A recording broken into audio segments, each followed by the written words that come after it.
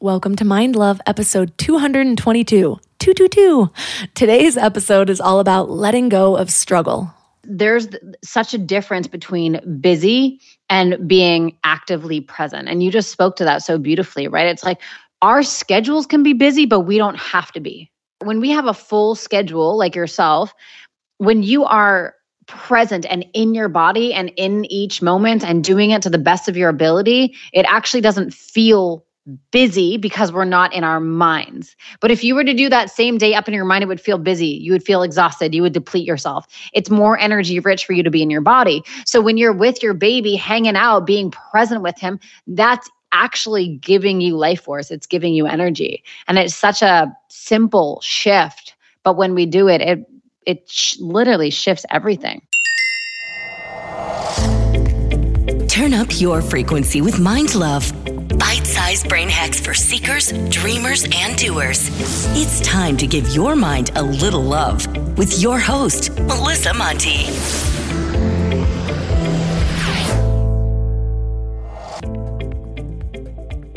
It's a new day, a new episode, and a new opportunity to subscribe to the podcast. If you're listening for the first time, don't forget to hit the subscribe button so you always know about new episodes.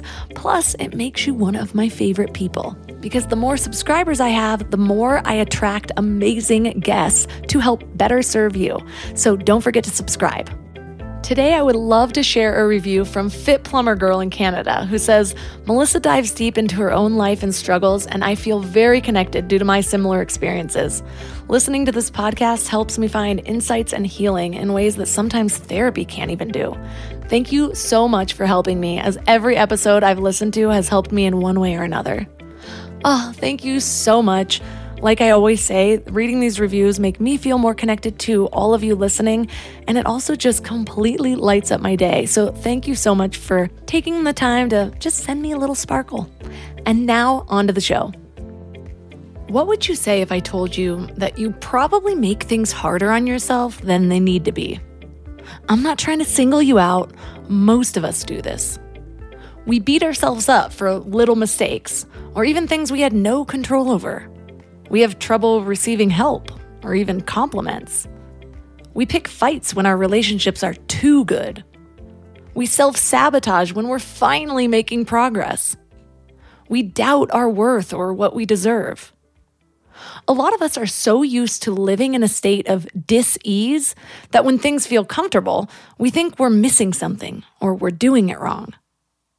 I feel like I've had to work on each of these things one by one.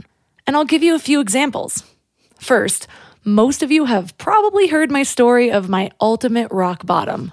The relationship I had with the guy who was secretly robbing houses, but I didn't know because he kept buying hotels with my credit card to cheat on me with various sex workers and then got me put in jail for his crime. Yeah, everything about that was just so dumb. If you haven't heard that long, dramatic story, you'll just have to subscribe because it comes up sometimes. Anyways, this story's not about him. It's about the guy I dated right after him. He was a normal, good guy. He did like looking at himself in the mirror more than I do, but hey, you gotta be confident to make it in LA, right? Well, by the time I got into that relationship, I was so accustomed to the tumultuous fights, the up and down roller coaster of emotions, that I didn't know how to ride the train of stability. I had a funny feeling that things were happening when they weren't, so I'd get mad and pick a fight. What I didn't realize was that I was addicted to those roller coaster emotions. It took me a couple years to actually get off the ride. There was also a period of time where I kept getting great jobs and I would work super hard to make my skills known, for example, getting top salesperson in the district, and then I'd just rarely show up after that. One might say I was just a bad employee, and she may be right, but I think it went deeper than that. I think it came back to my beliefs, what I thought I deserved, what I thought I was capable of, who I could be, who I wasn't. When I started to shift my beliefs, my thoughts and my actions and my reality all started to shift too. But even now, I catch myself making things harder than they need to be. I can get caught up in cycles of just focusing on the negative, what I haven't yet accomplished, what I don't yet have, what my little town is missing, what I can't do. Or I get caught up in comparison or blame or victimhood. And none of that makes my life feel any easier, that's for sure.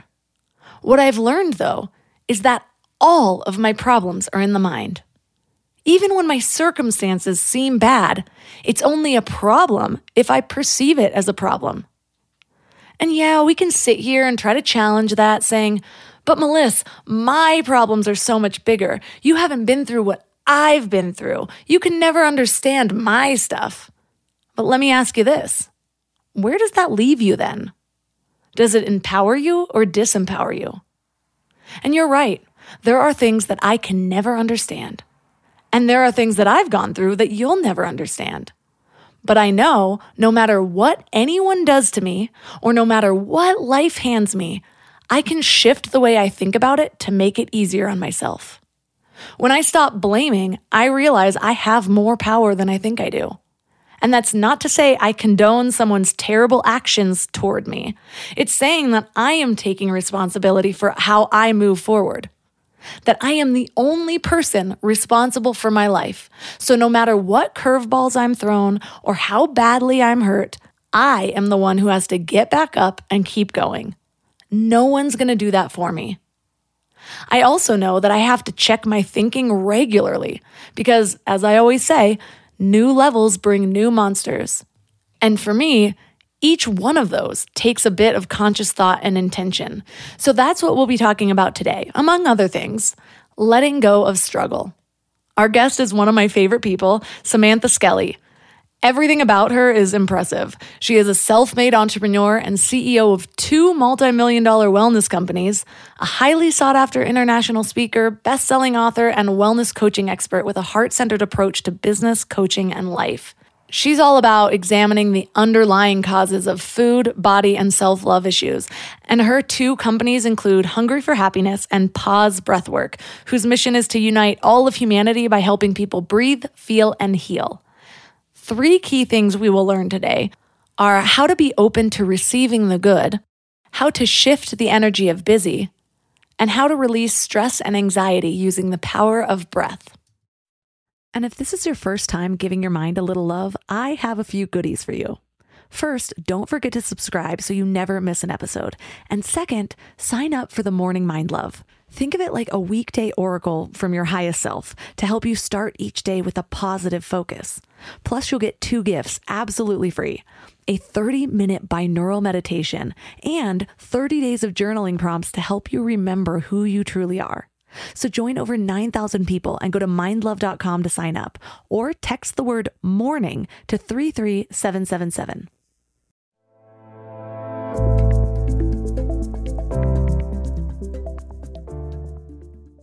And now let's welcome Sam Skelly back to the show. So nice to be here. How are you? I'm actually so excited to have an uninterrupted almost hour with you today. It's going to be amazing. So your birthday was just yesterday. How do you feel about getting older? What are you going through right now? You know what's so interesting? I actually love it. Like every year I get older, life becomes easier. You know, like, I don't know, but the last year was epic, and I'm already feeling this excitement for this year. And I'm not feeling like I don't really feel like the pain of like, oh, I'm getting old or aging or things like that. I don't know. I just feel excited about it. I know. I hope it doesn't change. I feel the same because every year has gotten significantly better. I'm like, yes, I had less wrinkles in my 20s, but I had no idea who I was. And so that's why it was so important to fill the wrinkles, because that's who I was. And I'm like, oh, it's deeper than that. Thank you, wrinkles, for showing me. Totally. That's just it. You know, it's like you place value on things that actually matter. I find at this age, you know, it's like, oh, I'm prioritizing, you know, the stabilization of my nervous system over parties. Cool. Okay. You know, I'm prioritizing spaciousness and love, and I'm prioritizing all these things that are actually giving me such a greater ROI. Whereas in my 20s, I prioritized things that were constantly depleting me. And so I don't know, I've definitely become more emotional in my 30s, but I've also become a lot more wise. Yeah. I find that a lot of people naturally start to transition to different priorities, but not everyone does. And even when we do prioritize some of the better priorities, a lot of us still have escape mechanisms or think different things that we sink into in order to escape the present moment. Do you have those things? Okay, so wait, was it our last conversation? Yes. Oh my God, it was. You were the one that inspired me to stop drinking coffee, right? Ooh, probably. That was you. Because we had a conversation on my podcast about stopping alcohol. Yeah. And then I asked, okay, do you stop drinking coffee? And you said no, right? That was you. Yeah, I won't say that I don't drink coffee, but it is no longer a part of my routine at all. Like if I'm traveling and we stop at a nice coffee shop, then yes. But right now I drink mud water sometimes I'll put decaf coffee in it to make it more like a dirty chai. But that's what it was. Yeah. So that was my vice. I was waking up feeling so excited to have coffee, and I can't do anything until I have coffee. And I wasn't able to feel the power of my own energy that I worked so hard to cultivate because I was just dumping coffee into my system, which was jacking up my nervous system and making me feel like a goddamn psycho. Like I literally felt like I was high. It's just not good, And I'm a naturally very energetic person anyways. And so when I was spiking my body with caffeine, for me personally, it was just like, But I feel like I'll get to a place with you. Like I needed to go cold turkey just to like get rid of the addiction, I think. But then I'm excited to come to a place where I do have a really amazing relationship with it, because there is nothing better than having a cup of coffee in like a cute French restaurant with a croissant, Like I love that vibe. But I was feeling addicted to it. So that was one of the vices that I was going to, and other than coffee, I detached from my social media addiction last year, and that felt really good. And coffee was sort of the last thing to go. So I still have a headache from not drinking it, but I'm excited to like get it out of my system. There have been times where I've drank buckets of coffee at a time. That was my habit. I remember when I worked at a place that had an espresso machine, and man, I would have like 9 espressos a day. And just because it was free. but I've never felt actually addicted to it. And I really think it was because I was on Adderall for so long. I've had a hard time feeling caffeine, and I know I feel it because I'll have these moments where I'm like, oh, clearly I'm talking even faster than I usually talk. Like the caffeine must have kicked in, but I've never been like, oh my God, I need it for this energy boost. But I do relate to a lot of what you said because that's how I was feeling with alcohol. And I don't know, I still am resistant to saying I was an alcoholic, but I was reaching for it. I was able to moderate, but then I would think about the moderation or I don't know. How did you decide that you were inspired and that was something that you were actually going to take action on? Like, what was the balance? Because on one hand, you were excited for it, so it seems like a good thing. But on the other hand, there were some downsides. When do you decide that the balance is out of whack and that you have to, like, get rid of something in your life or add something new? That's such a good question. When you don't feel complete without it, or there's this gnawing energy of like, I can't think of anything until I have this thing. When it's the when-then game, that's when I know, okay, whoa, we need to pull back on this thing. Because I want the things in my life, the things that I choose to consume and be around and the environments that I put myself in, I want it to only add value to what already feels whole. And if I am doing anything from a deficit or a position of lack, that's an addiction for me anyway. And I felt that with food when I had food addiction and I had my restrictive behaviors and my overeating and things like that. And with coffee, it was the same sort of thread. It was the same stream of energy of that I have to have this now so that my brain can relax. And when that's there, I'm like, oh, let's get out of here. Oh, yeah, I totally relate to that. I think for me, the process begins with resistance. I make all the excuses as to why I don't need to give it up. But then it's like, when I notice I'm making these excuses for something, I'm like, wait, you must be very tied to this if you're making excuses for it. Or if you like, I would notice that when other people would say like, they're giving up alcohol or whatever, I'd be like, oh, good for you. I've thought about it, but, and then all of a sudden it would like in my head or even out loud, sometimes it would suddenly be about me and why I didn't need to do that. And I'm like, if that's how you're responding to somebody who's saying they're giving up something for the betterment of themselves, you probably have a problem. You just hijacked this person's inspirational story and made it about why it's like the best thing ever for you.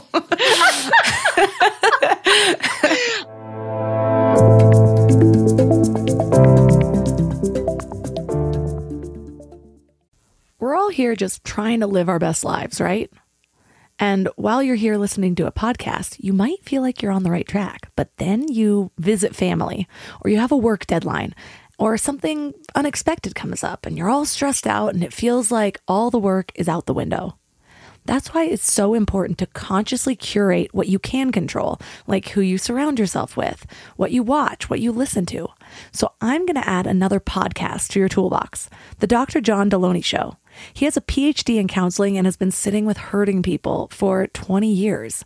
He shares practical advice for everything from how to connect with people, how to face depression, overcome anxiety, and learn just what it means to be well. But what's really cool about his show is you can even leave a voicemail or send an email, and he'll address your topic or question about mental or emotional health on the show.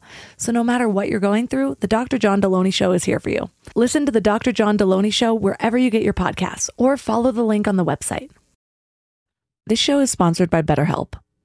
I really need to get something off my chest. Being a mom of a 3-year-old boy is really freaking hard, and sometimes it has me questioning my sanity. But then he'll grab my face and call me his sweet little mama. Yes, that's a real thing he says. And it will all melt away until I break his banana. I thought I was done with emotionally abusive relationships, but nope. We all carry around stressors, big and small. And when we keep them all bottled up, it can start to affect us negatively. Therapy is a safe space to get things off your chest and to figure out how to work through whatever's weighing you down. For me, just talking things through is hugely helpful, but it's so hard finding friends and family that are unbiased or non-judgmental. And therapy isn't just about dealing with major trauma, you know? It's about learning healthy coping mechanisms, setting boundaries, becoming the best version of yourself. And BetterHelp makes it super convenient too. Everything's done online so you can fit therapy sessions around your schedule. Get it off your chest with BetterHelp. Visit betterhelp.com/mindlove today and get 10% off your first month. That's BetterHelp, HELP.com/mindlove.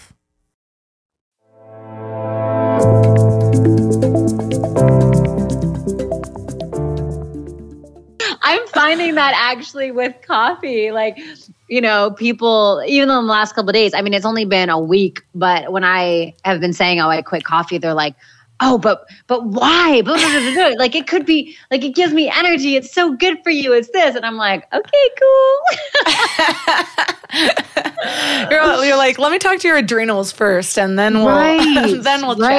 And there's something to be said. And I've done 30-day remove the coffee type of things. And it's so interesting. I historically, before 7 days ago, it'd be 8:30 at night, and I could literally feel the battery of my energy depleting. And I'm like, I have to go to bed now.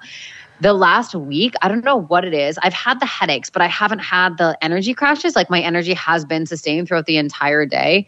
But I get every book that I read on quitting coffee is essentially you're stealing energy from tomorrow to energize yourself today. So when you get rid of the addiction to it, and again, once in a while it's fine, but when you get rid of the addiction to it, you stabilize your energy, and then you're actually using your energy resources versus, stealing it from tomorrow.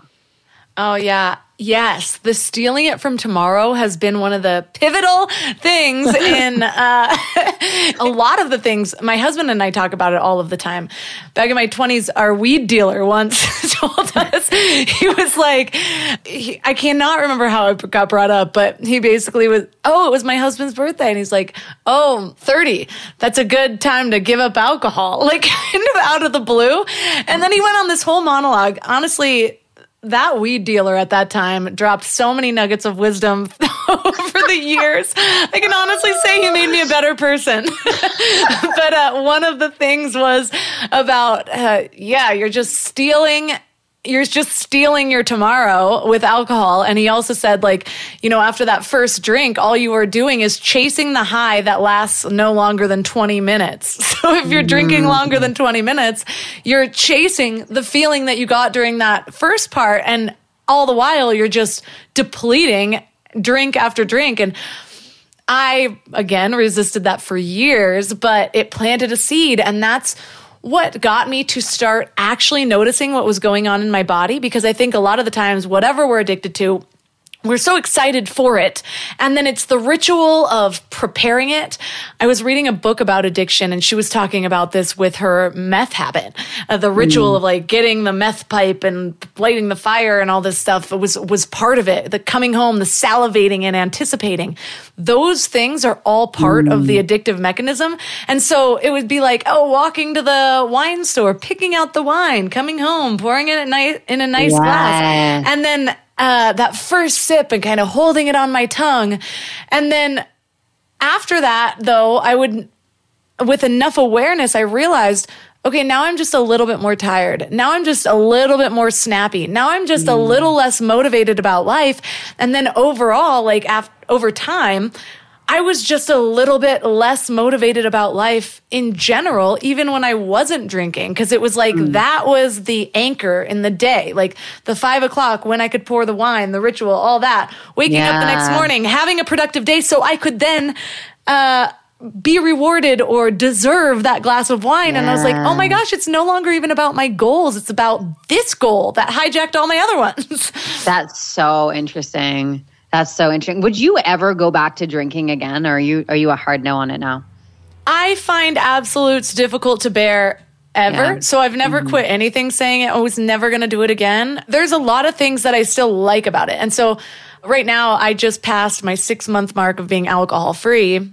But like I said, it's not like I was like all of the things, that routine that I just described was so internal that nobody else around me, I mean, maybe my husband, but like most people wouldn't necessarily notice that. I think for me, I have a tendency for overconsumption of anything. It's like once you've already got that neural pathway that deep of reaching outside of yourself for anything, I just have to moderate a lot of the things that have, even if there's a lot of benefits that also have negatives, like social media, like I could get obsessive over yoga, which is a good thing, but then I also have to be like, okay, what place is this coming from? And so I'm constantly like in this self-awareness of the battle in my mind of like, okay, is this still good? Is it bad? What are the bad parts? What's outweighing the good parts? And so, like I said, I've had so many good times with alcohol and seemingly bonding moments over alcohol, but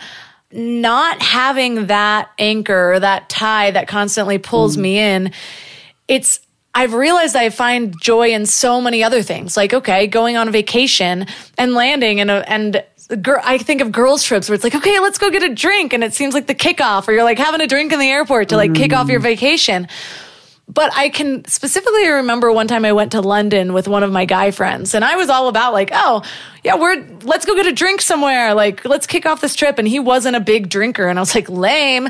But he'd be like, well, let's go visit this museum, or let's go to this sightseeing thing. And I was like, okay, in between the drinks at that time. And this was earlier in my 20s, and I was drinking more, but it became difficult to enjoy the present moment because they were just the in-between moments instead of the climactic points, you know? And I was waiting until the next time to go to the bar to grab a drink on the beach or whatever it was. Like, I realized those in-between moments that I was considering as the filler parts of my life now those are brightening up and becoming the main event. And that's something I'm not willing to let go. So we'll see what comes, but I don't ever want it to be the way it was before. Well, you know what's so interesting, just talking about the addiction to yoga, I think that's something really important to pay attention to. And I hear this from my students all the time. People are like, can I do breath work for 3 hours a day? I'm like, why would you want to? What is the intention? What is the intention behind the action? You know, the action can look really healthy, like breath work or yoga or whatever it is. But if the energy of why we do it is the addictive energy, then it's just swapping out one thing for the other. You know, like when I was running my first company, Hungry for Happiness, we had a lot of people who were addicted to food because they were addicted to alcohol. And they're like, oh, I'm no longer an alcoholic, but I'm now addicted to food. It's like we got to get to the root of what is going on there so that we can alkalize and heal the addiction so that we don't slap things on top of each other. Because it can get really tricky, especially in the yoga community, you know? Yeah. Yeah. And it's harder to discern when it's a healthier habit. Like I could get addicted to yoga. Right now, I do not have time to get addicted to yoga. But I remember the way I was feeling during those times when even a healthy thing could become an addiction. And a lot of the times it was because I thought something about that was shaping me.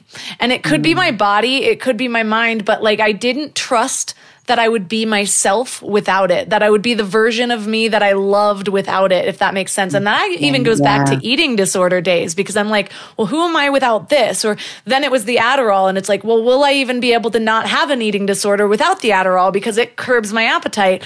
Or what will my body look like? Will I still love myself? Like I've become this healthy person now. Like, what am I without this?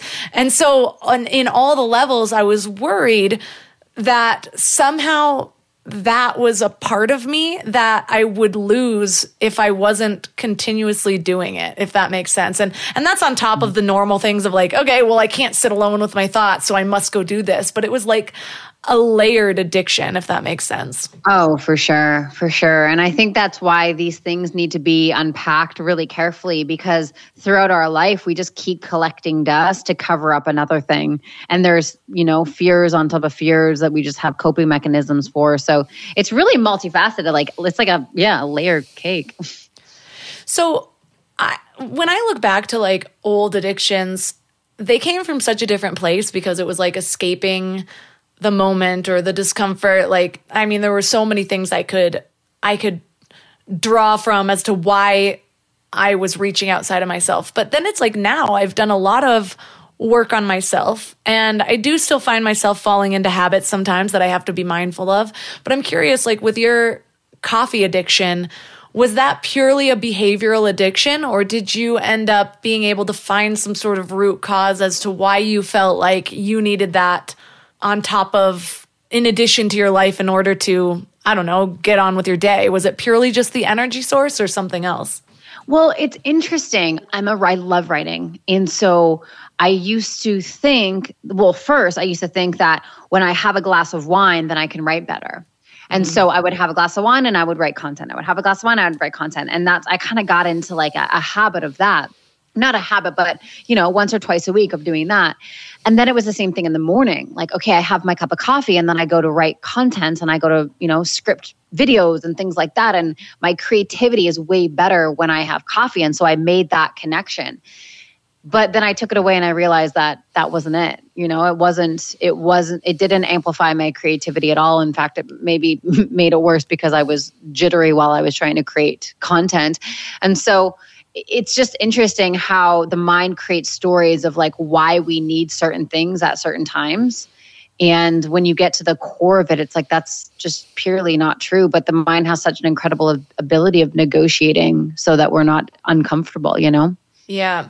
You posted something on Instagram recently about letting go of struggle and realizing, like, kind of just being able to receive all of the beautiful things that you've created. Like, you have a super successful business, you're in a relationship, all of that.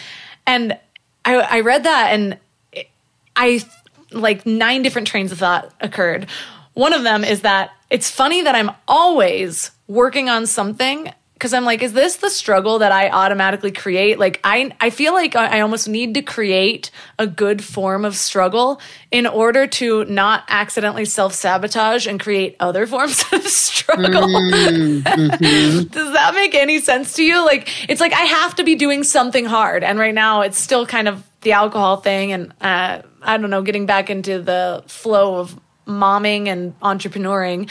But when I don't have a good type of struggle that I'm working towards, I do seem to create unnecessary struggle or even expect the life I've created to bring struggle. And so it'll be a more mental struggle. Like I will almost have anxiety that everything's going well. Like I'll imagine something going wrong or something of those sorts.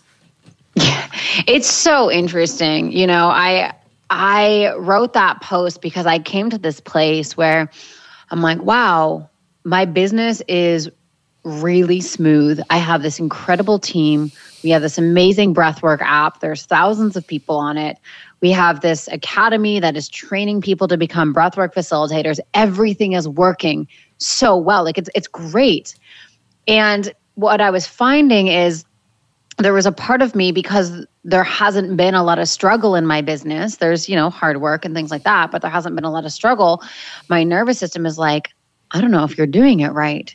And so my ego is like, let's create something else, or let's do something. Or my signature move is just like getting into the weeds of my business and trying to find problems. It's like my team's like, get out of here. Like, you don't need to be in here fixing all these things. Like, we got it. Like, just trust us. And that's been like such an interesting journey for me, of like really being able to surrender and trust and just allow it to be easy. And, there's this interesting contrast right now that I'm experiencing where what my soul really, really, really wants is spaciousness, ease, flow, less meetings, less things on my calendar. But my mind is like, we need a new challenge. Well, if we create a new challenge, then we're going to have an issue of our calendars being super full. So it's like this interesting, it's like they're fighting against each other a little bit. So it's just so important for me to come back to my soul and be like, okay, what do you actually want? Because my mind can spin me into chaos all day long if I let it.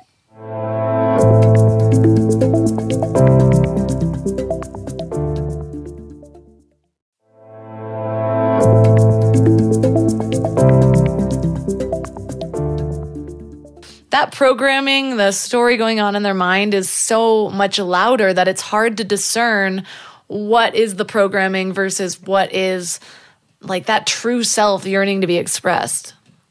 This is going to sound cliche, but it's breath work for me. It's like the whole thing that I built my business on is how can we use our breath in a way that drops us into our bodies so we're so detached from our mind that all we hear is our soul. And when we're in our minds, when we're living in our minds and there's the busy and the chaos, we're running that track of busy and, to the ego, everything is urgent and important. To the ego, we're always falling behind. We're always not good enough. And so if that's the track that's running and we're more identified with our mind than our soul, then we're going to really believe that. But when we use breath work as a bridge, we breathe, we drop from our mind into our bodies, and then we get to hear the messages, not of the noise, but of the actual true voice. And so when I'm there in that place, totally surrendered, completely grounded in my body, everything is so clear. Everything makes sense. I complicate it when I don't allow myself to get into my body. So my practice is creating time. Like if I have a free hour on my calendar, it's a practice for me still to take that hour of nothingness and meditate versus getting, knocking 10 things off my to-do list. Yeah. First of all, I love people who practice what they preach. I remember once talking to somebody who had a supplement company that I really admired, and I was like buying all these supplements, and I was like, how many supplements do you take of your own a day? Like, you must be stocking up. He's like, really none. And I was like, what? How am I taking these? Anyway, but so weird. I won't say who that very well-known person is.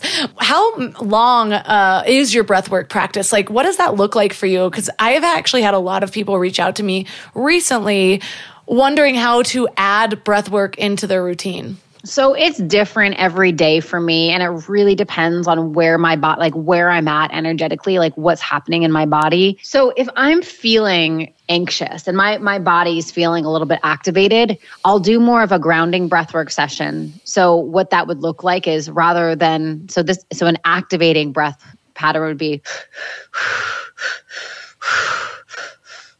And so when I'm anxious, that type of breathwork will actually make me a little bit more anxious. But if I was to do just in through the nose and out through the mouth and just really sound on that exhale, it helps me ground my energy down. And so the way that our app is set up is there's tracks anywhere from 3 minutes to 45 minutes. And depending what you want to do and what you want to accomplish, that's kind of the way it's set up. So whether you want to clear your mind, release anxiety, calm stress, learn to trust yourself more, discover your intuition, it's all set up in that way to be able to pick the time that you have, whether you have only 3 minutes, and then what kind of journey do you want. And so that's kind of like the basis of it. But when I go to do breath work, I really just tune into what do I need right now? And how can I choose something that's going to be compatible to what my body's actually asking for? Yeah. And I find that the longer that you show up in that way, where you are willing to ask, like, what do I need? The louder those answers become, the clearer they become. Like, I think if you go back and listen to like the first year of my podcast, so often I was like, but how do you get in touch with your intuition? But like, what does it sound like?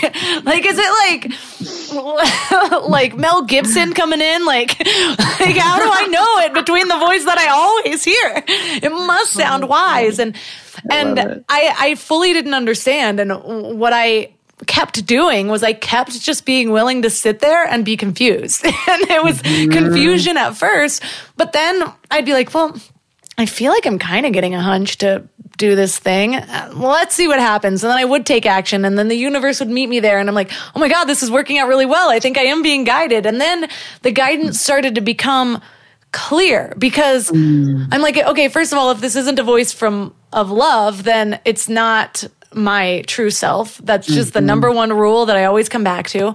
But second of all, if I am in a chaotic state and I'm like rushing around or like have all these to-dos in my mind and like, okay, guide me, that's not when the guidance comes in. But if I'm willing to take a breath, sit in stillness, be okay that I have a million things on my to-do list, let them go for the time being, and then wait for inspiration, like from that place of stillness, it's just a completely different experience. Like, I think it's really difficult to get beyond your programming when you're in fight or flight. Oh, for sure. For sure. You know, it's one of the, it's really about having a coherent relationship between our inner world and what's going on outside of us. And most people are just so focused on the external. This is why we go on these rides of fear and doubt and insecurity and mad, being angry and all these kinds of things, because we've lost connection with our inner world. Now, when we can take that from 100% outer and disconnected in our inner world, and we can go like 50-50, right? 50% connected and 50% perceiving the outside world. We just really learn to rebalance our perspective. We see things in an entirely new light. And when we find deeper places of rest and deeper places of trust and deeper places of love within our bodies, within ourselves, we're going to see that everywhere in our reality. And that's how life just gets better. And the better it gets, the more we have an intimate relationship with ourselves, and the deeper we go and the more space we have to nourish ourselves, the more life is going to brighten up. But the tendency is, if something's happening in our external world, the tendency for the ego is to grip onto it, to chew on it, to try and make it better, to control it. And that just spins us into states of depression and anxiety and frustration and overwhelm. We have to learn to just meet what life is giving us, but just learn to go deeper in our bodies. Do you ever feel overwhelmed by things that are going on in the world that are completely outside of your control? Or have your practices grounded you enough that you don't feel that at all? I'm not going to say I don't feel it at all. Obviously, with the stuff happening with Russia and Ukraine and, you know, COVID and everything, like, I'm attuned to it and it hurts my heart. But I also know that what's really going to help us through this time is people who are super grounded and connected to themselves and helping from a resource place, right? We saw the chaos that happened when Black Lives Matter. It's like everyone's just operating from triggers and wounding and stress, and it's just so much. And it just created so much chaos. What the world needs right now is ground. We need to be aware of what's going on, and we need to have a healthy relationship to uncertainty because there's a lot of it right now. But we can't be operating from a jacked up nervous system because it's just going to create more chaos. I go back and forth because I get into the addictive brain and I go into the rabbit holes and I'm like, well, I need to find out everything there is to find out about this. And there's just so many conflicting stories about anything. And I'm not talking about one thing in particular because I refuse to anymore. But like, you never know.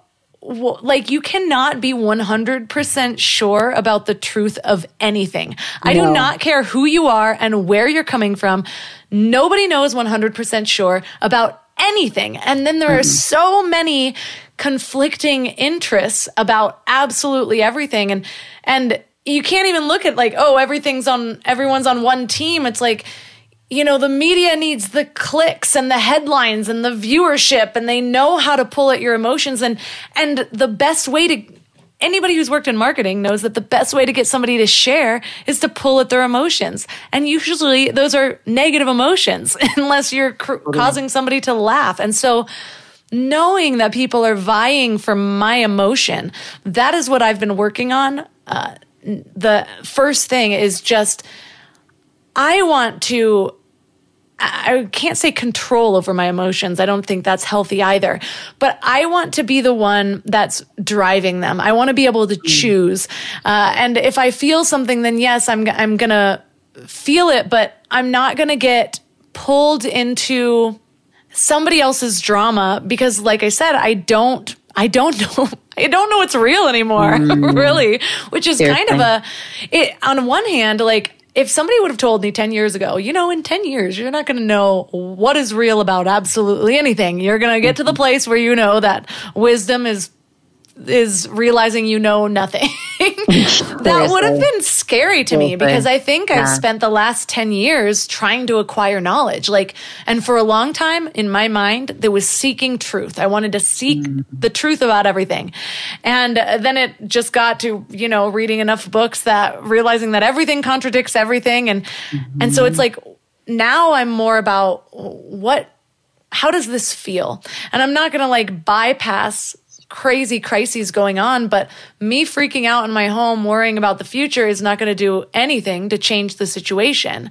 But me being grounded in my energy and using that as a catalyst to inspire some sort of practice or whatever, that's when I've had a number of family members, friends in the last few months ask me okay, what are you doing? How are you handling this so differently now? And that, I think, is what really inspires change. It's that direct ripple effect of modeling how to be even when everything's in turmoil. Totally. And we underestimate our ability for our energy. We are energetic beings.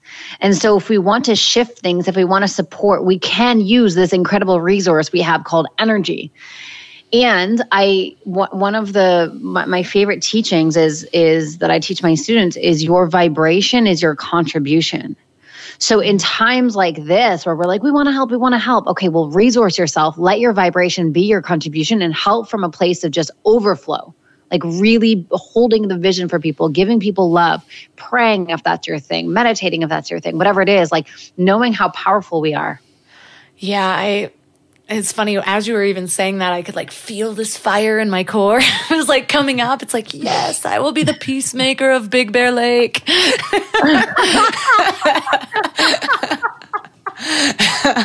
I think the trees do that. But it's helpful being on top of the mountain.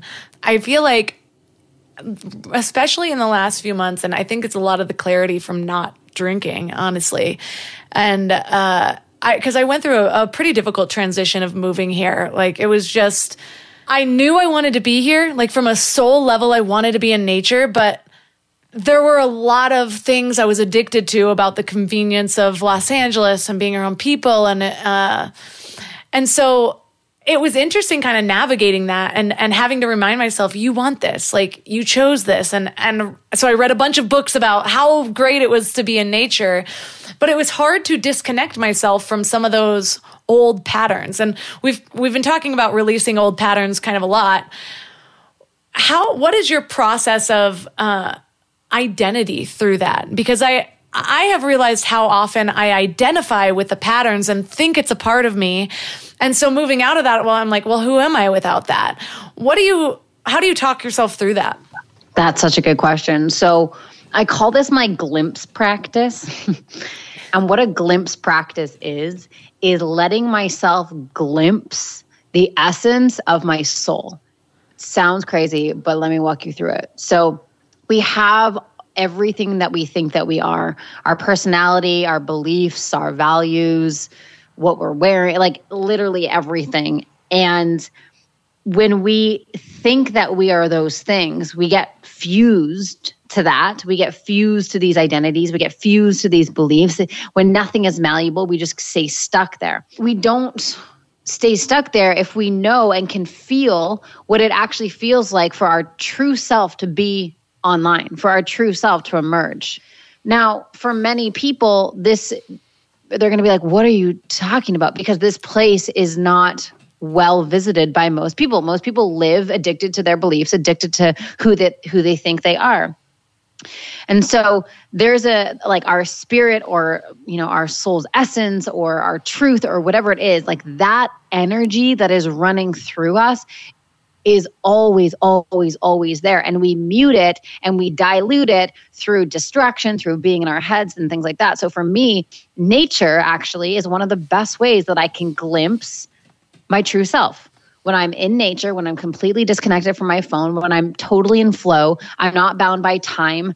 Like my day is open. There's those moments where you're just like, okay, there's a sense of freedom and liberation right here. And when I'm in that, I can actually feel who I am beyond who I think I am.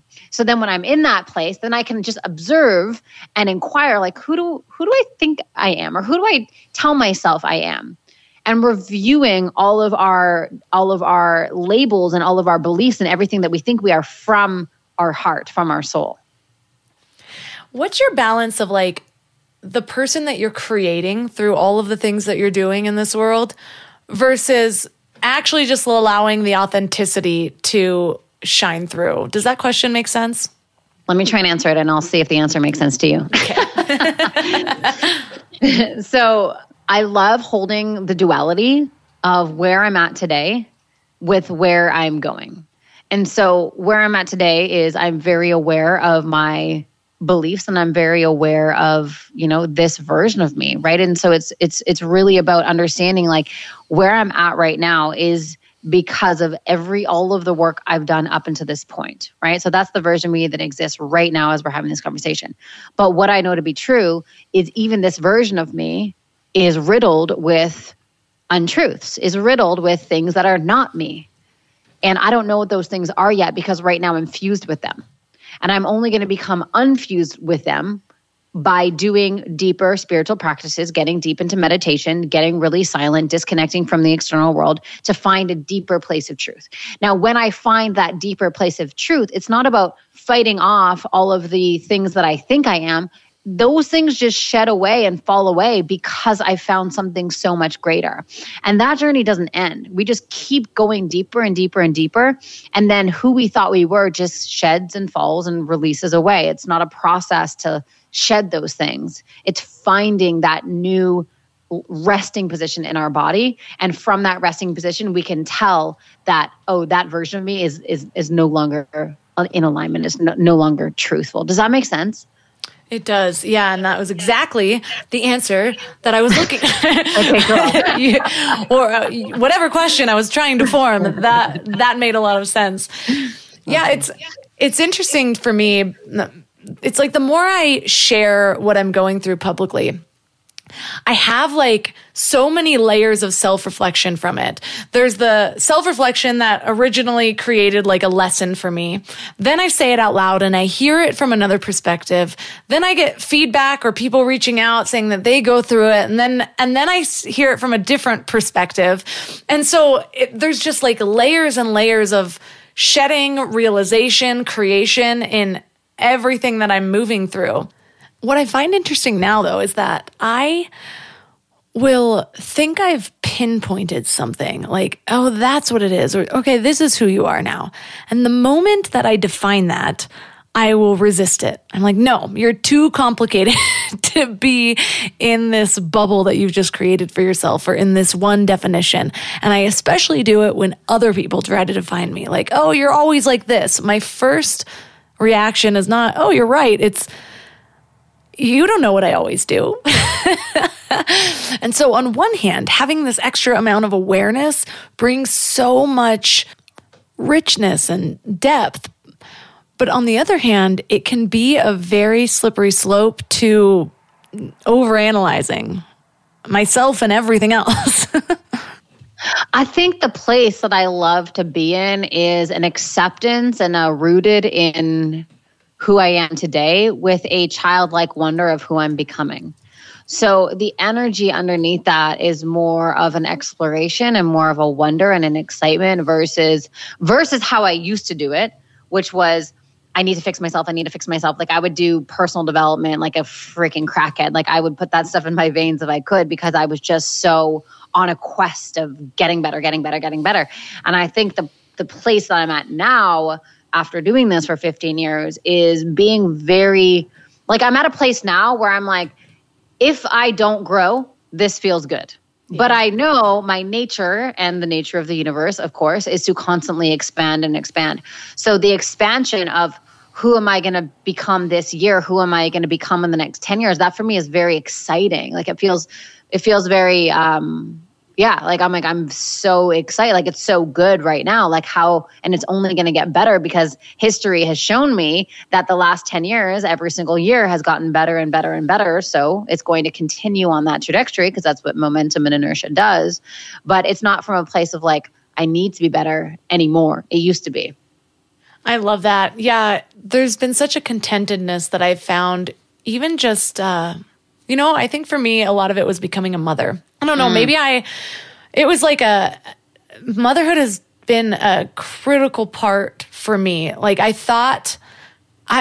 everything I thought about myself, so many things I thought about myself were just different. Like, what I didn't think I could handle versus who I'm becoming and how naturally it's unfolding because I just need to show up for this moment and do what needs to be done. Like, it's like the first year of motherhood is like so survival mode, but in the best way. Like it's almost hard to explain because it's like survival mode wrapped in more love than I've ever experienced in my entire life. And so this version of me is emerging where I'm like, oh, I can just do, and not in the bad way. It's like, I used to let a lot of things go because I'm like, no, I just need to sit here. I've done enough for the day, whatever. And it's like, now I just can't. If I need stuff to get done. And so I have slots of time to like work on my business, to keep up with the house, to spend quality time. And what I'm shifting into is being like, I have to be so present for each of those because I only have this hour nap window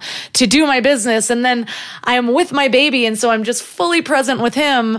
I don't want to be on my phone because I don't want to be modeling that behavior in front of him. And so I think that's what it really is. It's like, yes, I'm busier than I've ever been, but I am more present than I've ever been. And I don't really have a choice about that. And there's something so freeing because I don't even have time to get wrapped up into the addictive parts of my brain that used to be so easy to fall into. So this is super interesting. I've been playing with this concept on expanding time, and there's such a difference between busy and being actively present. And you just spoke to that so beautifully, right? It's like our schedules can be busy, but we don't have to be. So when we have a full schedule like yourself, when you are present and in your body and in each moment and doing it to the best of your ability, it actually doesn't feel busy because we're not in our minds. But if you were to do that same day up in your mind, it would feel busy. You would feel exhausted. You would deplete yourself. It's more energy rich for you to be in your body. So when you're with your baby, hanging out, being present with him, that's actually giving you life force. It's giving you energy. And it's such a simple shift. But when we do it, it literally shifts everything. It really does. Like at the end of the day, it's funny because I still have a couple of shows that I watch or whatever, but the last few weeks, I'll sit down and I'm like, okay, well, you've had a jam-packed day, like sit down, just let go, enjoy this. I'll make some tea, whatever. And it feels out of alignment. Like I'm not even trying to give up TV entirely. I mean, part of me wants that for me, but part of me is like, well, I don't know. I feel like I need something to like release or let go of. But the last few weeks, it's just felt odd. Like at the end of the day, if I sit down to watch something, it just doesn't feel right. Like something about not being present, like not being in my body feels strange. So I'm like, I don't know. Does this mean this is the next thing that I'm going to give up completely? I know there can probably only be positives that come from that, but then what? Like then do I have to read even more? Like what do I fill that time with? Do I just go to sleep at 7:30? Mm-hmm. Yeah, maybe. Maybe that's the phase. And I think, you said it so beautifully. It's like definites are really hard to be in, like forevers, right? It's like we have to remember that we are part of nature, and nature is always in seasons and cycles. And so maybe right now you're in a cycle of not needing so much consumption from the external world because there's something internally that is even more potent and that your intuition is guiding you to. So maybe that spaciousness at night is like guiding you to another version of you or something else, Oh my goodness. Thank you for this coaching call. Well, thank you so much for just another amazing 47 minutes of my life. So for listeners that love you as much as I do, where is the best place for them to connect with you? The best place is my Instagram. From there, you can find absolutely everything. So Samantha Skelly is the Instagram. And then if you're somebody who is interested in continuing their breathwork or starting a breathwork journey, pause breathwork in the App Store for that. All the links for this episode are at mindlove.com/222. Wow, what an awesome number. This episode must be special. It felt special, honestly. Your challenge for this week is to examine where in your life you're making things a little bit harder. And this is a practice that might take a little bit of time. For me, I first take note of how I'm feeling throughout the day.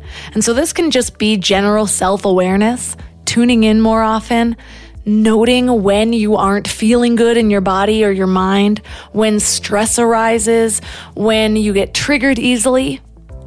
And then just take a moment, whether it's just a moment of self-reflection or taking time to sit down and journal a little bit, and ask yourself if you can just let go. Can you reframe whatever you're going through and spin it to a slightly more positive perspective? And I'm not talking about all that positivity bypassing, where everything that happens is suddenly for the good, but just bringing in an energy of acceptance. Once you accept where you are, you can actually move forward productively, even if it's a challenging moment. Most of our pain and our dis-ease comes from resisting what is. Whether we are resisting what we currently have by thinking we should have more, by wanting more, by envying others, by comparing, that is resisting who you are, where you are, what you have, what is, the reality of what is. Because guess what? As Byron Katie says, when you argue with reality, you lose every time. And I know it can be so hard to let go of that resistance, to even realize that we're making things harder for ourselves. So use your tools. For me, I can go sit down in meditation. That is a surefire way for me to at least release one layer of my resistance. You can use breath work Sam Skelly has the amazing Pause Breathwork app. I've been diving into that a lot this week. And honestly, it makes such a difference because you actually change your composition. You change the way your body is moving in that moment. And so it makes it easy because you can feel the physical changes, which makes it impossible to ignore changes in general, which makes it even easier to apply those changes to your mental state. I remember reading once that it is impossible to be stressed out if your body is completely relaxed. And so I still use that. When I'm feeling stressed, sometimes it's hard to work it out just in my mind. Adding more focus to the mental anguish seems to expand the mental anguish. And sometimes just trying to flip to the positive feels like absolute bullshit. So I will then focus on my body. Go one by one body scanning from my head to my neck to my shoulders, my back, just releasing tension in the individual muscles. And before I know it, the stress is almost gone. And breathwork works so similarly because all of a sudden you are bringing your focus from your mind back into your body, which makes it easier to consciously release some of the stress that you're holding. So let me know how it goes. Reach out to me on Instagram at mindlovemelissa or leave a comment right on this show notes page at mindlove.com/222. If you loved this episode, please consider sharing it directly to someone or take a screenshot, tag mindlovemelissa, mindlove podcast, and if you'd like, also Samantha Skelly. The best ways to support the show are by joining Mindlove Premium at mindlove.com/premium. You will become basically my best friend in the entire world. You also get sometimes early release if I can get my shit together in time to post it. Also ad-free episodes, the whole backlog of exclusive episodes, and some extra bonuses like meditations and such. And finally, supporting one of my amazing sponsors. You can find a list of these at mindlove.com/sponsors. And that's all for today. So thanks for giving your mind a little love today, and I'll see you next week. Thanks for tuning into Your Higher Frequency with Mind Love. Head to mindlove.com for a free gift to keep your vibes up until next week.